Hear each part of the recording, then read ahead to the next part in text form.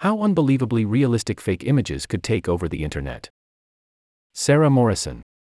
Last week, a 31-year-old construction worker took a few psychedelics and thought it might be fun to use AI image generator Midjourney to create a photorealistic image of Pope Francis wearing a big white Balenciaga-style puffer jacket. A lot of people who saw it thought it was fun, too, so they spread it around social media. Most of them probably had no idea that it wasn't real.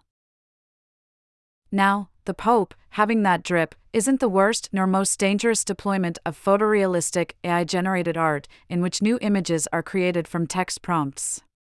But it is an example of just how good this technology is becoming, to the point that it can even trick people, who are usually more discerning about spreading misinformation online.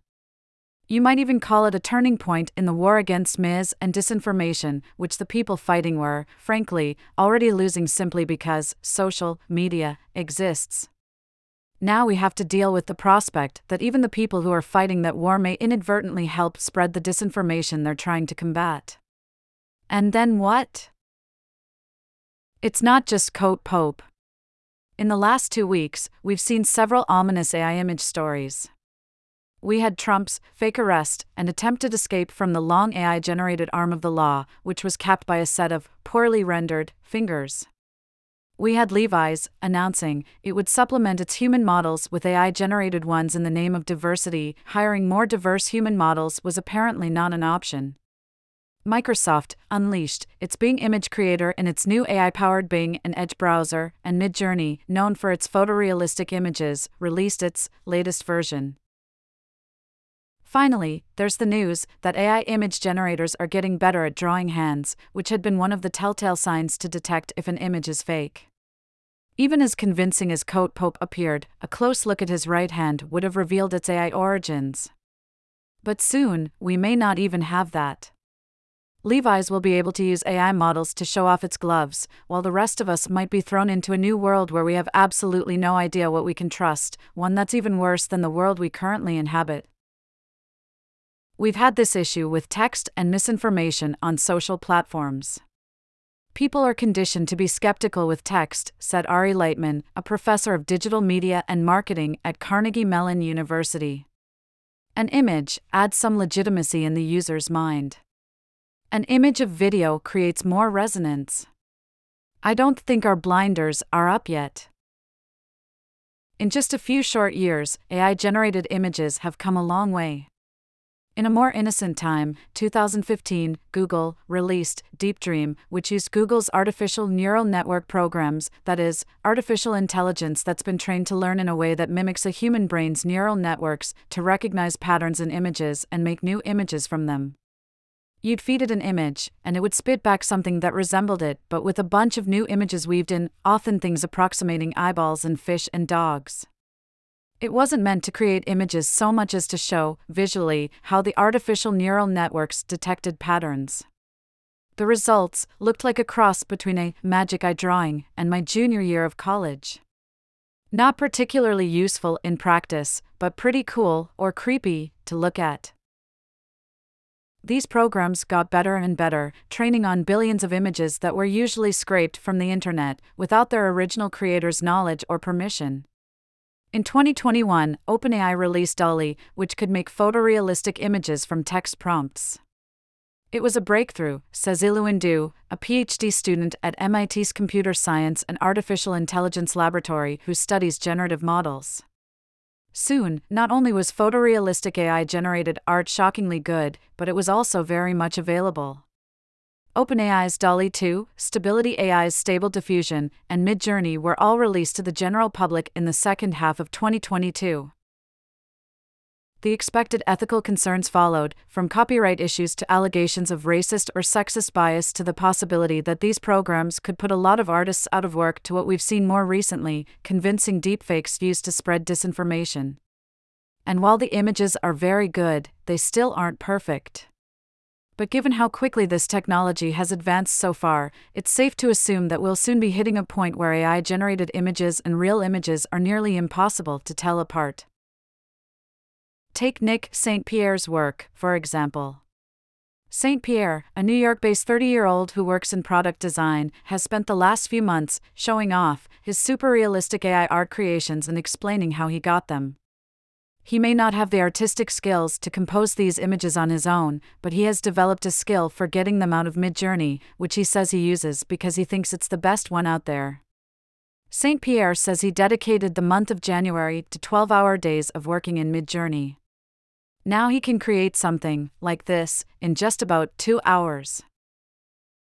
When you see a digital image on the internet and it's AI generated, it can be cool, but it doesn't, shock you, St. Pierre said. But when you see an image that's so realistic and you're like, wow, this is a beautiful image, and then you realize it's AI? It makes you question your entire reality. But St. Pierre doesn't usually put real people in his work. His rendering of Brad Pitt and John Oliver as female Gucci models from the 90s is an exception, though few people would look at either and think they were actually Brad Pitt or John Oliver. He also thinks social media companies will continue to develop better tools to detect and moderate problematic content like AI-generated deepfakes. I'm not as concerned about it as a lot of people are, he said. But I do see the obvious dangers, especially in the Facebook world. Du, from MIT, thinks we're at least a few years away from AI being able to produce images and videos that flood our world with fake information. It's worth noting that, as realistic as St. Pierre's images are, they're also the end product of hours and hours of training. Coat Pope was made by someone who said he'd been playing around with Midjourney since last November. So these aren't yet images that anyone can just spin up with no prior experience. Lightman, from Carnegie Mellon, says the question now is whether we'll be ready for that possibility. Of course, a lot of this depends on the companies that make these programs, the platforms that host them, and the people who create the images to act responsibly and do everything possible to prevent this from happening. There are plenty of signs that they won't. Bing Creator won't generate an image of a real person, but Midjourney, the source of both Coat Pope and Fugitive Trump, clearly does. It has since banned the creators of both images from the platform but did not respond to requests for comment. They all have their own rules for what is or isn't allowed. Sometimes, there aren't any rules at all. Stable Diffusion is open source, so anyone with any motives can build their own thing on top of it. Social media platforms have struggled for years to figure out what to do about the disinformation campaigns that run wild through them, or if and how they should curb the spread of misinformation. They don't seem very well equipped to deal with deepfakes either.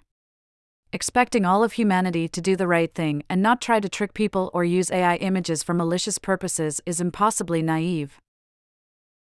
And while many leaders of the AI movement, signing a letter from an effective altruism-linked nonprofit that urged a 6-month moratorium on developing more advanced AI models is better than nothing, it's also not legally compelling. Nor has it been signed by everyone in the industry. This all assumes that most people care a lot about not being duped by deepfakes or other lies on the internet. If the past several years have taught us anything, it's that, while a lot of people think fake news is a real issue, they often don't care or don't know how to check that what they're consuming is real, especially when that information conforms to their beliefs. And there are people who are happy enough to take what they see at face value because they don't have the time or perhaps the knowledge to question everything. As long as it comes from a trusted source, they will assume it's true. Which is why it's important that those trusted sources are able to do the work of vetting the information they distribute. But there are also people who do care and see the potential damage that deepfakes that are indistinguishable from reality pose. The race is on to come up with some kind of solution to this problem before AI-generated images get good enough for it to be one. We don't yet know who will win, but we have a pretty good idea of what we stand to lose. Until then, if you see an image of Pope Francis strolling around Rome in Gucci jeans on Twitter, you might want to think twice before you hit retweet. A version of this story was first published in the Vox Technology newsletter. Sign up here so you don't miss the next one.